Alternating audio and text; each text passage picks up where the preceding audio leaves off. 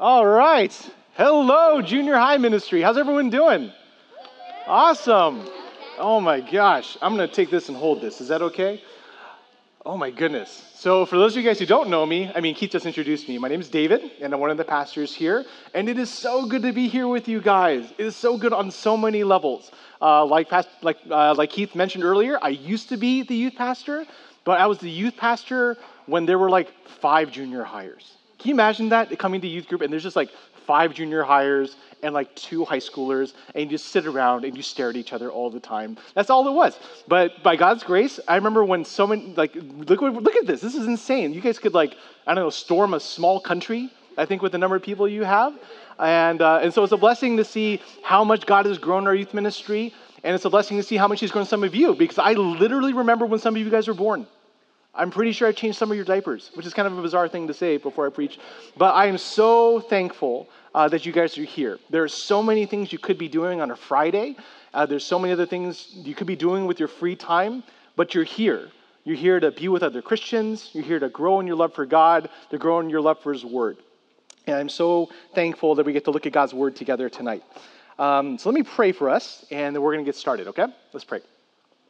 God, we thank you so much for the great blessing of being the church, that we don't need to be Christians alone. We can't be Christians alone, but you are so gracious to be able to call us to worship you together, to serve you together, to learn together, and to live life together. And God, now as we look at your word and look at this incredible story about who Jesus is and what He calls us to do, we pray, Father, that you would grow our hearts in love for Jesus, and that because of that great love, we would follow Him with all that we are. In His name we pray. Amen. All right. How many of you guys have been to our youth retreat before? And I realized we didn't have one last year. And I know, I'm hoping someday soon you guys will... Yeah.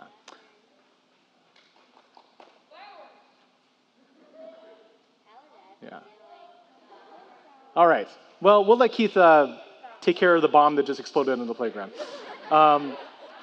So last year you guys missed out on a youth retreat, right? Because there was some other stuff going on in the world. It was hard to do retreats. But one of the great traditions in youth ministry is the youth and college retreat. Okay, where all the youth groups, so all the junior hires, all the high schoolers, and the college students, so all those big, tall, scary people you saw walk past you into the room behind you, you go away for like a weekend, and you have just like tons of time to hear from God's word and worship together. But there is one part of the youth retreat that is just maybe one of the most epic, fun, exciting parts of it, and it is the games. So how many of you guys competed in the youth games last time you guys were in youth retreat? Okay? So, in case you don't know, the youth retreat, so everyone splits up into different teams. At least this is the way that I did it. So if you end up doing something that's less fun than what I described, you can blame Keith for that, okay?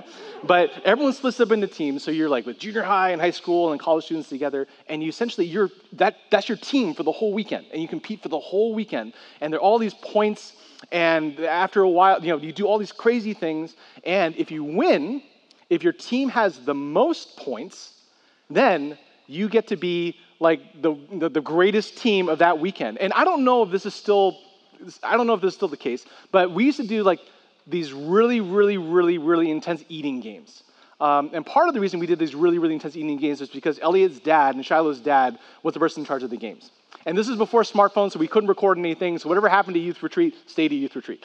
And so we would have these like eating competitions where you would have to eat like a watermelon, not just the fruit, the good part of the watermelon, but like the rind of a watermelon, right? I think you had to eat as many hot dogs as you could. One time we brought up a durian. You guys know what a durian is? It is this spiky fruit that does not want to be eaten. It is the stinkiest thing. It smells like a tank of gasoline. And so they brought up a durian once to eat it as part of this competition. Okay, I know you probably like a durian. Is that, yeah? I'm probably sure that's called king fruit. King fruit? Is that the same thing? Yeah, because of king smell. Oh, okay. Yeah, that could be it. I don't know. But anyway, so there's all these things you have to do. I think one of the craziest games we did at a retreat once was a long like relay race where you had to kind of pass something from the beginning of the line all the way to the end of it. But the thing that you had to pass was a dead fish. And so What Uncle Jared did was he took a fish. So everyone had a piece of string, and you had to take the string and you had to wind it through your shirt, okay? And then it kept going into the next person's shirt, like next to you. And it was like a dozen of you that would have this line going through your shirt. And then they took the fish and they put the string through the fish. And so you had to pass the fish like through your clothes, okay? And pass it to the next person. Whoever won this, whoever could, make it the fish all the way through was the winner, okay? And so I don't know. I don't know what the games hold for Youth Retreat. I think things are probably calmed down a little bit. But the question that came to mind all the time when people were playing this game was, is it worth it? Exactly. Is it worth it? Is it worth it to throw up at a youth retreat because you ate, 15 hot dogs? Is it worth it to have a fish, sliming its way across your shirt? Is it worth it to do all this stuff? And the answer was always yes. Because at the end of this, at the end of this retreat, and I don't know if this is still a thing, but there was this trophy, the golden trophy. And it is about, in my mind, it is like this tall, but in actuality, it's like this tall. And it has this gold plastic thing, and it's made out of a soda cup that I think Jared got from like a Jack in the Box, and it's filled with flour that is older than all of you. And at least when I was there, what we would do, if your team won, you got to sign the trophy. Okay, and this was like the greatest thing. You put your team's name on this trophy. The whole thing probably cost like 25 cents, but for us, it was totally worth it. Whatever it was that we asked you to do, if you won that year, it was totally worth it. No matter how hard it was, no matter how difficult it was, no matter how big the ask was, it was totally worth it. Is it real gold? It was definitely not real gold, yet still worth it. So the question is, when you're faced with something that is hard and difficult to do, how can you tell if it is worth it? And there's nothing that is harder or more serious that is going to be asked of you in life than, will you follow Jesus with all of your heart? That is the biggest, most difficult, most important question that you will have to answer, that you have to answer even now. And the question will be, is it going to be worth it? So you guys are studying the middle of the Gospel of Mark. And in this section, in Mark chapter 8, chapter 9, this is really the heartbeat of the gospel. And Jesus, in the passages that Keith has been teaching through the past couple of weeks, he's given some really astounding statements about who he is, what he came to do, and what he asks of you. Right? You remember what he asked of you in the previous passage. He said, if anyone would follow after me, he must deny himself, take up his cross, and follow me. Jesus is saying that if you want to be a Christian, if you want to follow me and live a life following who I am, you have to be willing to give up everything, even your own life if necessary, so that you can follow me. I mean, imagine, what other commitment in life asks that of you? Right? How many of you guys play a sport of some kind? Probably a few of you guys, right? So imagine you're trying out for there's a team that I don't know, you're just checking it out and you're not sure if you're going to join the team. And the coach says, yeah, well, I'm really glad you're here, but if you're going to be part of this team, it's going to cost you everything. Everything. Your soul, your life, your body is all forfeit. It's going to cost you everything. You'll be like, I don't know. Maybe I just want to choose a game with good snacks at the end of it. But what other organization, what other group of people do you hang out with where they're yeah, if you want to be part of this thing, it's going to cost you every part of your life. Your friends, your free time, your money, your energy. It might even cost you your life in the most extreme situation. That seems really intense. And the honest truth is that maybe the way that you're looking at your life is it doesn't feel like it's that intense, right? Like you go to school, you play sports, you play video games, you're thinking about how you get along with your siblings. But Jesus wants to cut through all of that, and he wants to say that the most important, life-changing, life-altering decision you have to make is whether or not you will commit your entire life to following him. Someone said that there's only one level to the Christian life, and it's the entry level, and it costs you everything.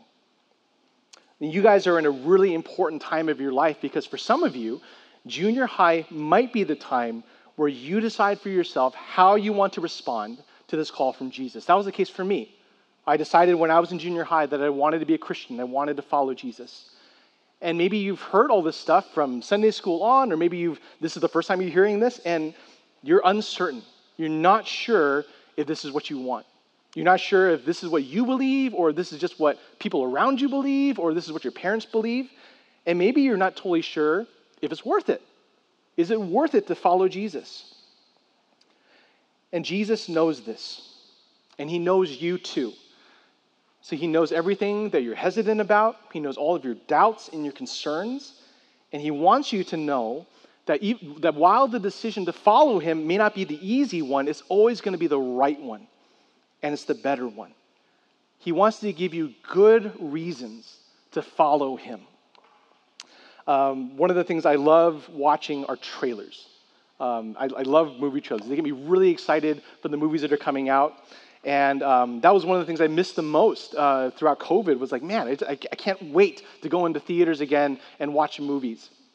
And sometimes when you see a trailer, for me at least, it can kind of make or break whether or not I see a movie, right? Like there's some trailers so I hate scary movies. I just cannot stand them. And so if I'm in a theater and I'm watching every scary movie has the same kind of setup, right? This ominous chime music over the background. These people that look just too happy, uncomfortably happy. And all of a sudden things go dark and things, and everything gets quiet for a minute, and then something's going to jump out and scare you. And I hate that stuff. So I'm a grown 37-year-old man, and when scary trailers come up, I close my eyes and I cover my ears because I cannot handle that stuff. Nope, I'm out of this. I'm not going to watch this movie. But if it's something like a Marvel movie, if there's something really tons of action and things are blowing up, if bad guys get wasted, I'm all about that, right? So you seeing a trailer can make or break whether or not you want to see the final thing. Now, the trailer is not the movie. The trailer is just a sneak preview of what the movie will be. And Jesus, in the story we're going to read tonight, is going to give us a sneak preview. He's going to give us a trailer for things that are to come. And as you look at this trailer that he's about to show, what he's trying to communicate to you is it is worth it to follow me. It's worth it to follow me. So go ahead and take your Bibles and turn to Mark chapter 9.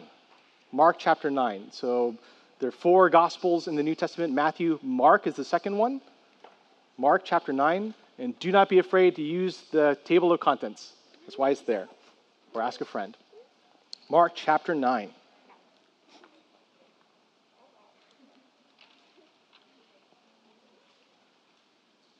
Okay, are we pretty much there? Good. Okay, Mark chapter 9, and we're going to start at verse 1, okay? So Jesus, he's talking to his disciples, he said to them, "Truly I say to you, there are some standing here who will not taste death until they see the kingdom of God after it has come with power." And Jesus is talking to his disciples, and he's making this promise that the people that are standing there are going to see the kingdom of God. They're going to see the full manifestation of everything that God promised and is. And that's what the Jews were waiting for. They're waiting for this final eternal kingdom to come when God would make everything right. And Jesus is saying to them, I'm going to give you a trailer. I'm going to give you a sneak preview of what that's going to look like. And you're going to get a taste of the kingdom to come. And when you see this trailer, you're going to be convinced that it is worth it to follow me. And so let's keep reading in Mark chapter 9, start at verse 2. So after 6 days, Jesus took with him Peter and James and John and led them up a high mountain by themselves. And he was transfigured before them. And his clothes became radiant, intensely white, as no one on earth could bleach them. And there appeared to them Elijah with Moses, and they were talking with Jesus. And Peter said to Jesus, "Rabbi, it is good that we are here. Let us make 3 tents, one for you and one for Moses and one for Elijah." For he did not know what to say, for they were terrified. And a cloud overshadowed them, and a voice came out of the cloud. "This is my beloved Son. Listen to him." And suddenly, looking around, they no longer saw anyone with them, but Jesus only. And as they were coming down the mountain, he charged them to tell no one what they had seen until the Son of Man had risen from the dead.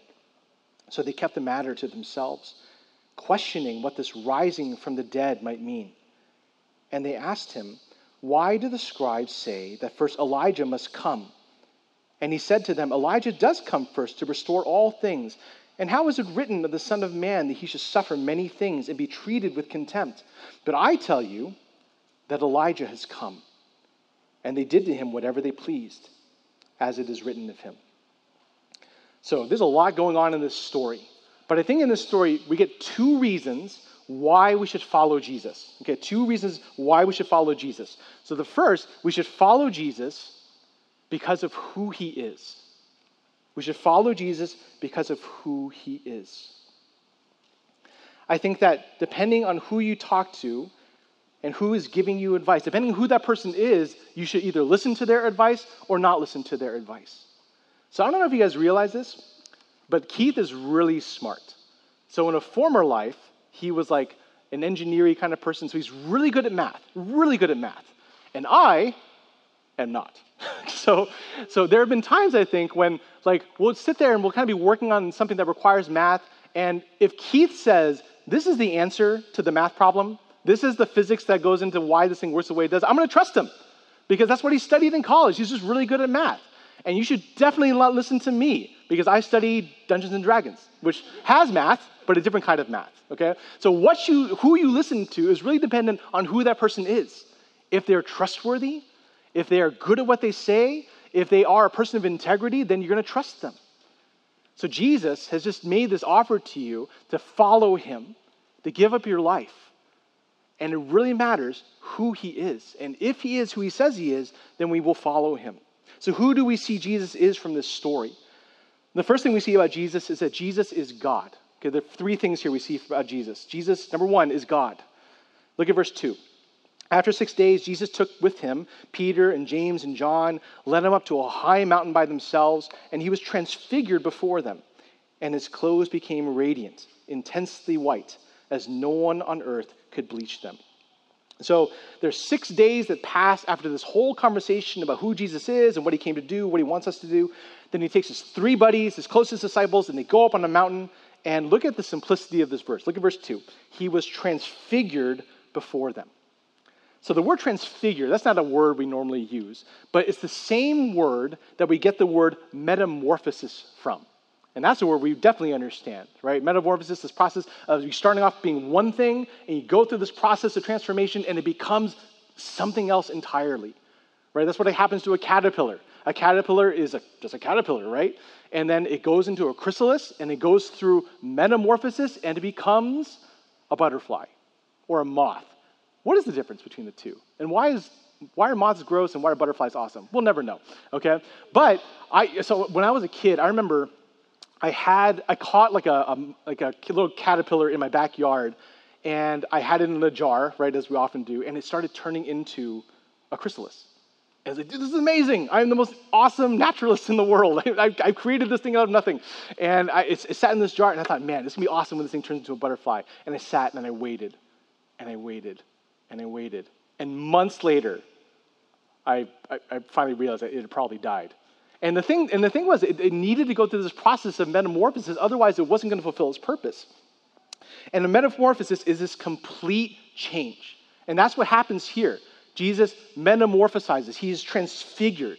He goes through this radical transformation.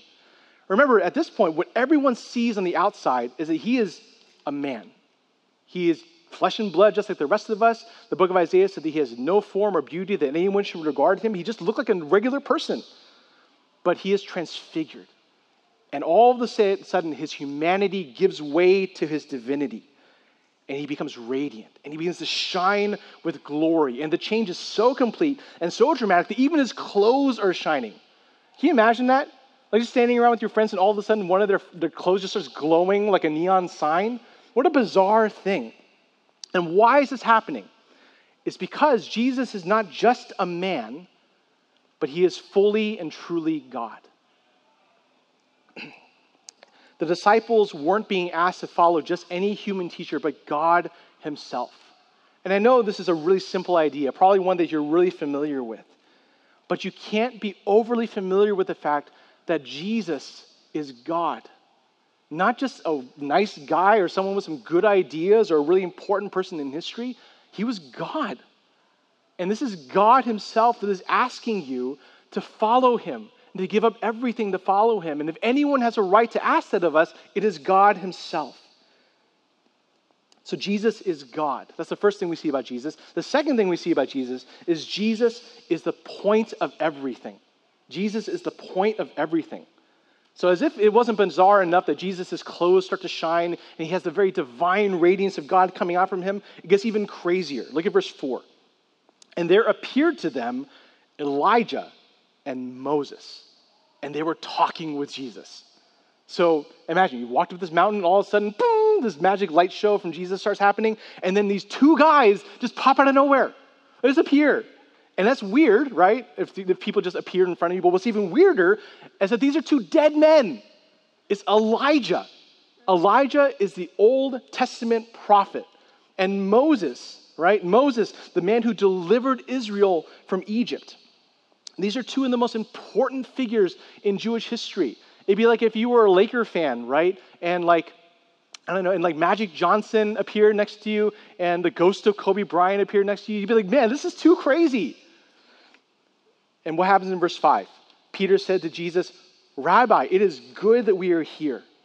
Let us make 3 tents, one for you, one for Moses, and one for Elijah.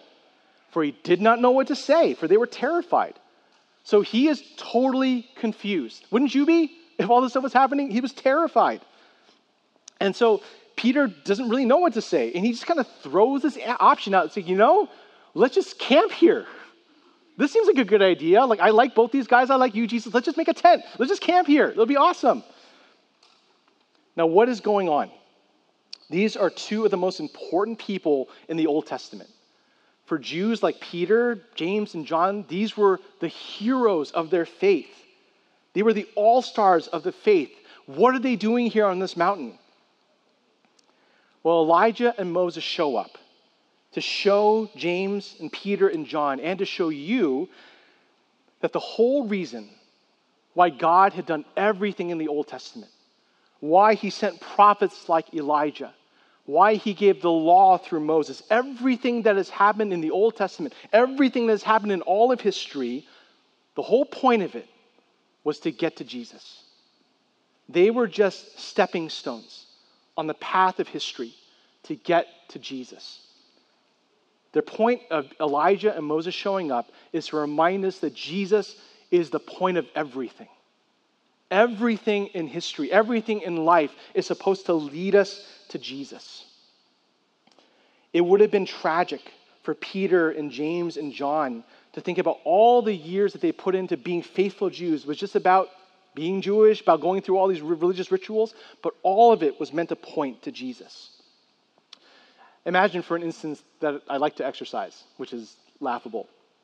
And imagine that I suddenly decided I wanted to get into marathon running. Now, if you guys have ever seen a marathon, which is like a race of like 26 miles, right? That's a long way to run. But one of the encouraging things for people as they're running these races is that a lot of times people will go and they'll stand on the sidelines and these sidewalks and they just want to cheer people on to motivate them to get to the finish line. Now, imagine how silly it would be if I'm running this marathon, right, and I saw you because you love me. You're going to come and cheer for me, right, Elliot? You're going to cheer for me, right? No, okay, that's cool, whatever. And so imagine we're running this race, and I see all of you cheering for me, and I just stop in front of you. It's like, oh, I'm so glad you're here. I'm so glad you're cheering for me. This is great. Let's just camp out and let's enjoy the sidewalk. Let's maybe take a break, and we'll go over here to get some pizza. You'd be like, no, that's ridiculous. The whole reason I'm here is to point you to the goal line. Is to encourage you to run farther and harder and faster to get to the final destination. And that's what Elijah and Moses in the Old Testament was meant to point everybody to. There is something that is greater that's coming, and that something is Jesus. It would be a shame. It would have been a shame for Peter and James and John to think that everything in their life was just about following the rules and being Jewish and listening to the Old Testament. But all of that was meant to point to Jesus. And it would be a shame if you thought that all being a Christian was about was just doing Christian stuff. That you being a Christian means that your family is Christian. Or that you being a Christian means that you just read your Bible. It's about going to church. It's about not cussing. It's about inviting your friends to youth group. It's about playing less video games. It's about doing the right things and not doing the wrong things. And some of those things are good and important and right, but They're nothing if they don't point you to Jesus. He's the point of everything. And if you're not doing what you're doing for Jesus and because of Jesus, then you're missing the point of everything. So make everything you do in life a road to Jesus. The third thing we see about Jesus is that Jesus is all we need. Jesus is all we need. Look at verse 7. And a cloud overshadowed them, and a voice came out of the cloud. This is my beloved Son. Listen to him. And suddenly, looking around, they no longer saw anyone with them but Jesus only. So all of a sudden, they are enveloped in this cloud, which signifies the glory of God. And the voice of God speaks out of the cloud and he says, this is my Son, and you should listen to him. He's God. He's the point of everything. And because of that, you need to listen to him. And then as suddenly as everything appeared, it all disappears. And it's just Jesus and Peter and James and John. And it's such a simple statement, but I think it says a lot. It says they no longer saw anyone with them but Jesus only. All of those other amazing things, the cloud, dead guys popping out of nowhere, the shining, radiant glory, all of those things were meant to give them a reason to trust Jesus, and they vanish. And all they're left with is Jesus. And they must have thought, wait, what about the tents? What about, we need this glorious, powerful, radiant superhero Jesus. We need Moses. We need Elijah. We need the cloud that represents God's very presence. We need miracles and power and glory. But all they needed was Jesus. And I think that's what we're supposed to walk away with. Right? The Christian life is a hard thing. Jesus is asking you to be willing to sacrifice anything and everything it takes in order to follow him and glorify him. So how in the world can you do something like that? But if you have Jesus, that means you have everything that you need. Just imagine for a minute, like what do you think your life would look like if you were to live sold out for Jesus? If the most important person to you was Jesus, if the most important thing you wanted to live for was his glory, like, what would that look like? What would you have to give up? What would you miss out on? Maybe it means having to play fewer video games so you can spend more time in Scripture. Maybe it means saying no to your preferences, what you want, so you can sacrifice for what other people want. Maybe it thinks that you're going to believe certain things that the Bible says is true, and other people are going to think that you're weird or bigoted or any number of things. And you might think, I don't know if I'll have enough. I don't know if I'm going to have enough strength, if I'm going to have enough courage, if I'm going to have enough resources in order to do this. But if you have Jesus, then you have everything that you need and you will have enough. So Jesus is all we need.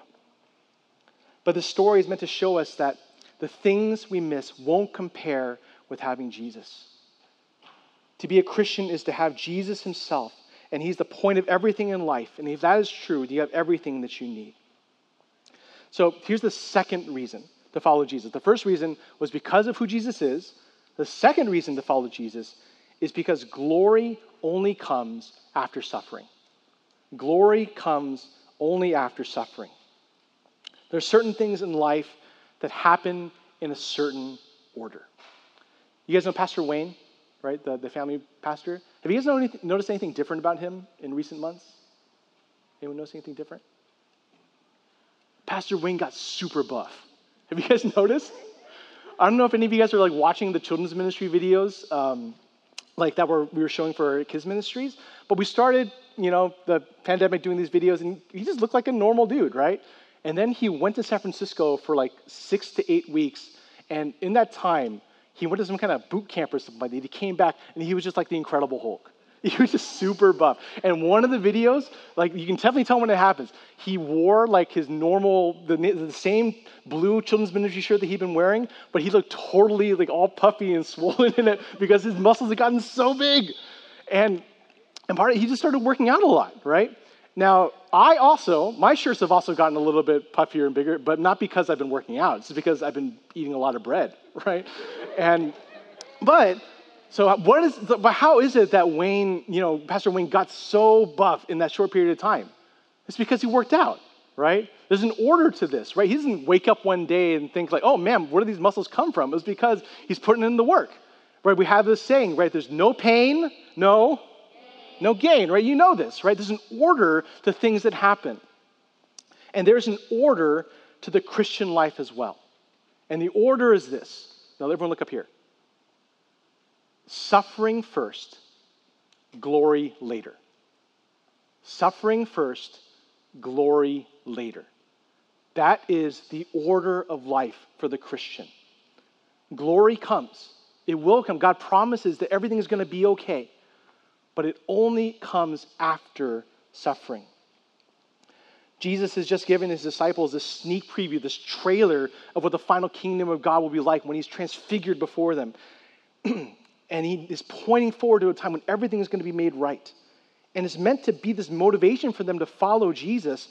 But there's this danger that the disciples are going to forget that before they can get to the end of the story, they have to live through the middle.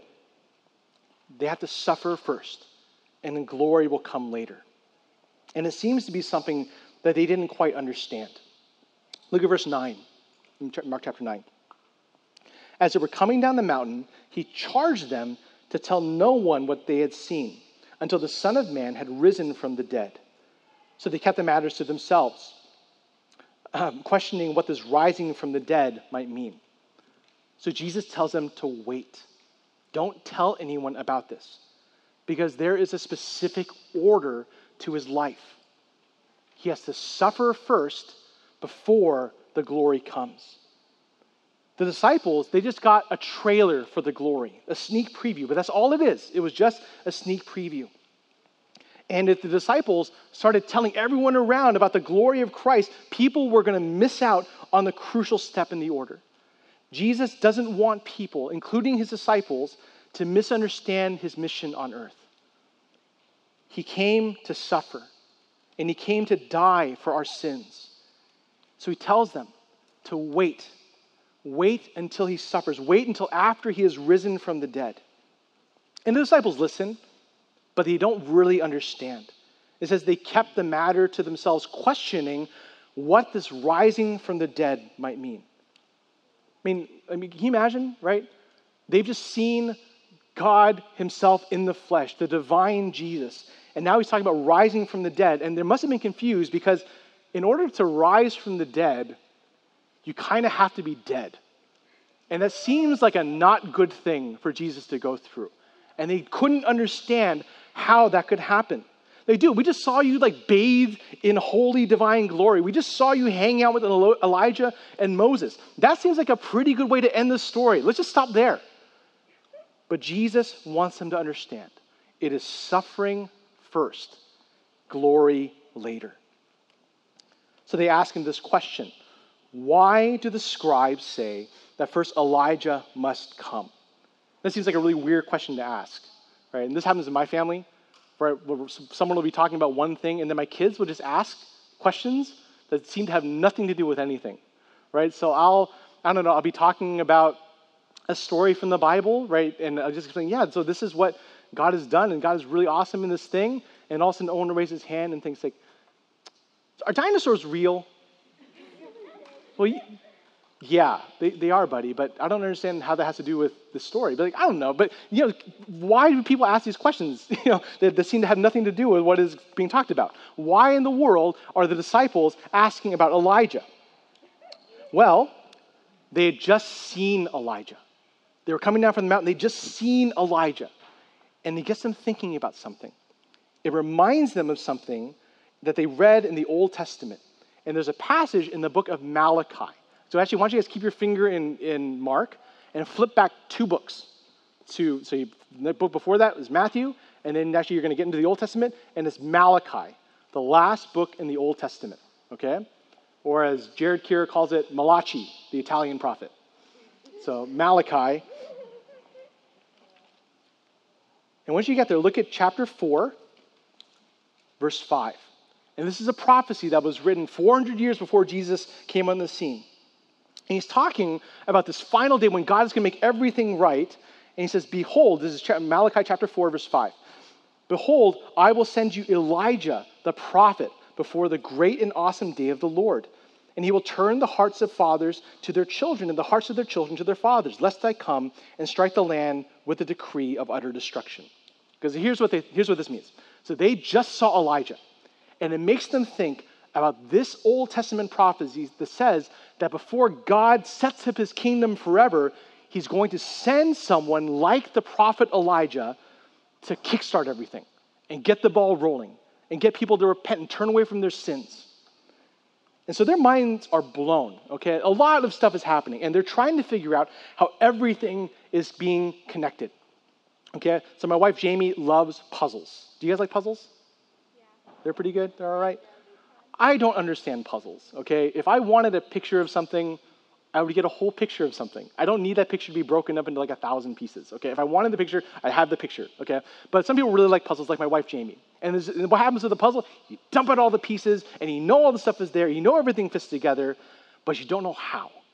And that's part of the supposed fun of the puzzle, right? Is figuring out how everything fits together. And there are a lot of puzzle pieces here that the disciples are starting to recognize. Okay, this has got Elijah, there's a kingdom, there's Jesus in his glory, but he's going to die and he's going to rise again from the dead. And they're trying to figure out, how does all this stuff fit together? How do the puzzle pieces fit? And here's how it fits together. The prophet, like Elijah, was supposed to come and start making things right. So they hear Jesus saying he's going to die, and they think, wait a minute, that doesn't make any sense. We thought God was going to make things better, not worse. In fact, isn't that the whole reason why you showed us your glory, to show us that you were going to make things better? What they want is they want the glory, and they don't want the suffering. They want the glory, and they don't want the suffering. And Jesus responds to them in verse 12. He says, that's not an option. It is always suffering first, glory later. He says in verse 12, Elijah does come first to restore all things. And how is it written of the Son of Man that he should suffer many things and be treated with contempt? And here's what Jesus means. He says, you're right. That Old Testament passage you're talking about, yeah, that's the right passage to think about. The Bible does say that someone like Elijah is going to come. The Bible does say that God is going to make everything right, but you're forgetting something that has to happen first. The Son of Man, which is Jesus' way of talking about himself, the Son of Man must suffer first. Suffering first, glory later. Jesus is going to come again in glory. He will make everything right. He is going to usher in a new heavens and a new earth, but first he has to die. And the most glorious thing about Jesus is his death. The most glorious thing about Jesus is the fact that he would come and die on a cross because he loves you and wants you to be in a relationship with him and his heavenly Father. The most glorious thing about Jesus is that he is inviting you to follow him and have a relationship with him. If you want glory, if you want everything to come, if you want everything to work out in the end in your life, it is only going to come because Jesus suffered first. And this order of suffering first and glory later is not just true for Jesus, but it's true for us. And it's true for Jesus' followers. That's what he calls us to do, to deny yourself and take up your cross and follow him. You have to be willing even to suffer in life and even die for him if necessary, and then will come glory. And Jesus says, you want to know who did this perfectly? You want to know who already has done this?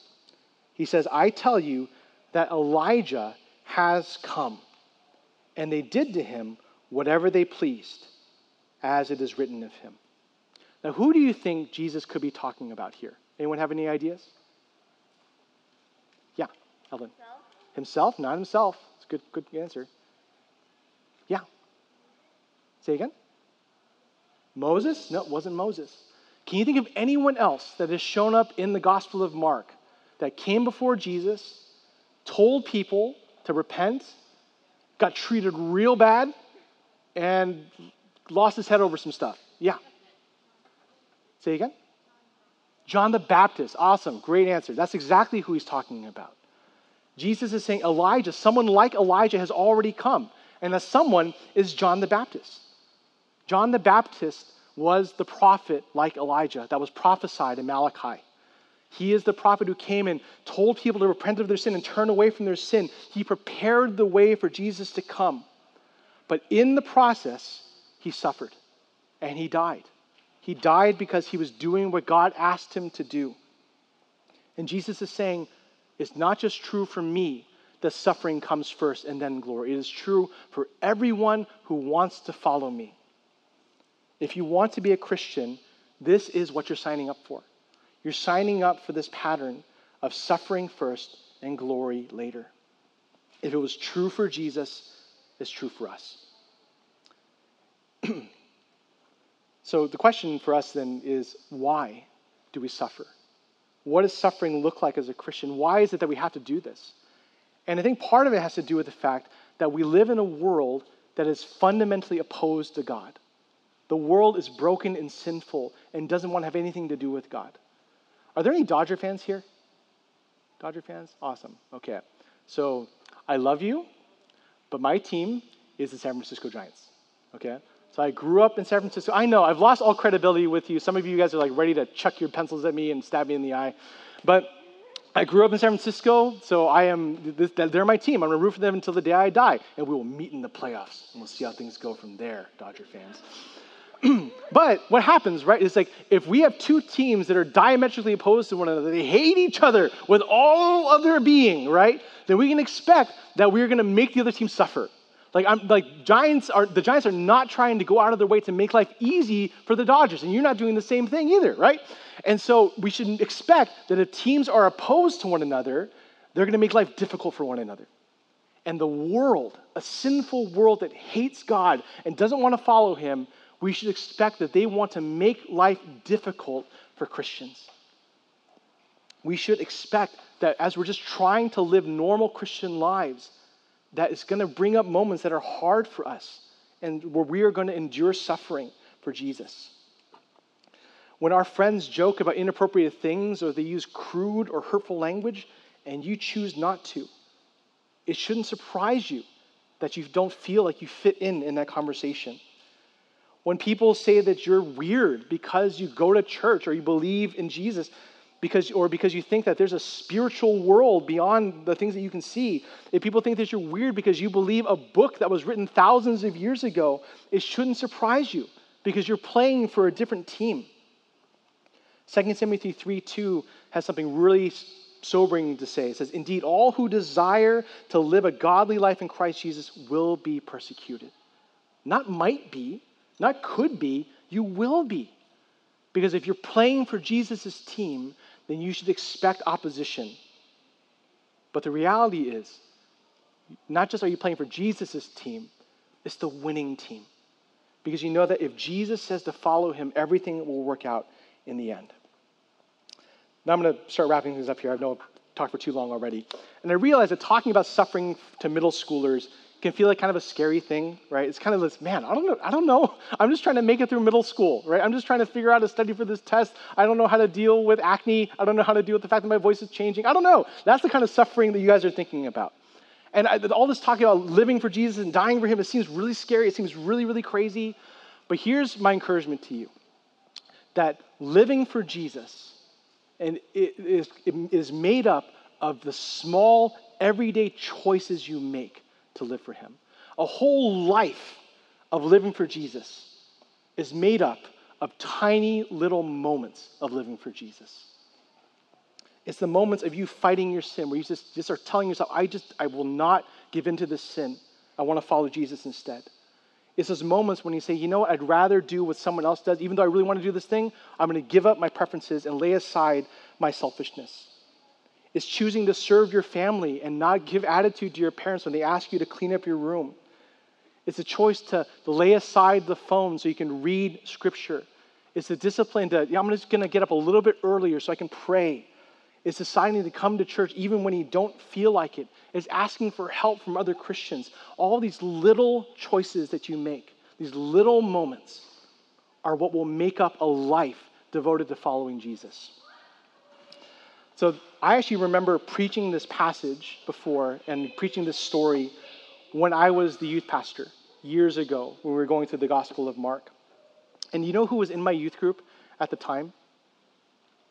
It was Nicole, and it was Sammy. Where's Sammy at? Anyone else here was in youth group when I was the youth pastor? Just those two right now. The other people that are here are Justin, and so I remember preaching this passage, right, and wondering, like, man, what in the world does it look like for this weirdo Justin, to be a follower of Jesus and suffer and choose to give up his life for him? I have no idea what this is going to look like for him. But you know what it looked like? It was just little everyday choices to choose to follow Jesus, to the point where here he is now, where he's helping out with high school ministry, and Sammy and Nicole are helping out in junior high ministry. It's because, and you might think, like, I have no idea how they got to be this point where they're following Jesus so hard. It's just because they made the little decisions and the little moments to follow Jesus. I was looking through my desk the other day, and I found something, and I found this. So this is Pastor Gavin's handwriting, because Pastor Gavin was a youth pastor before me, okay? And one of the things that he used to ask the youth to do was to write letters to themselves, and just to kind of reflect on, like, what God was doing in their lives. And when I became the youth pastor, he gave me a stack of letters. He said, I want you to give these letters to these students. These were written in June of 2009. Were you guys born then? Oh my goodness. Okay. So this letter was written in June of 2009. And Pastor Gavin said, I want you to give this to them in June of 2010. I'm a little late because I just found them. But I gave one to Nicole earlier this week. And I think I'm pretty sure, Sammy, that what you find in this envelope is just the testimony of Sammy just trying to be faithful in the little things as a junior hire. And it's just those moments of being faithful that led her to where she is now, of a lifetime of following Jesus. So I realized that for you, some of this stuff might feel like, man, this is just too crazy, it's just too big. But I want to encourage you just to live out those little moments to follow Jesus, and that will lead to a lifetime of following Jesus. So let me pray for you, and we'll end things here. God, we thank you so much for this opportunity to look at your word and to see Jesus for who he really is. God himself, the point of everything, and the one that we really need. And God, I pray that as we entrust ourselves to Jesus, that he would prove to be more than enough, and that we would have the courage and resolve to follow Jesus in the big things and in the hard things. I pray for these junior hires that they would have courage, that they would have a boldness, and they would have a love for Jesus because of what he has done for them. God, we love you and pray this in Jesus' name. Amen.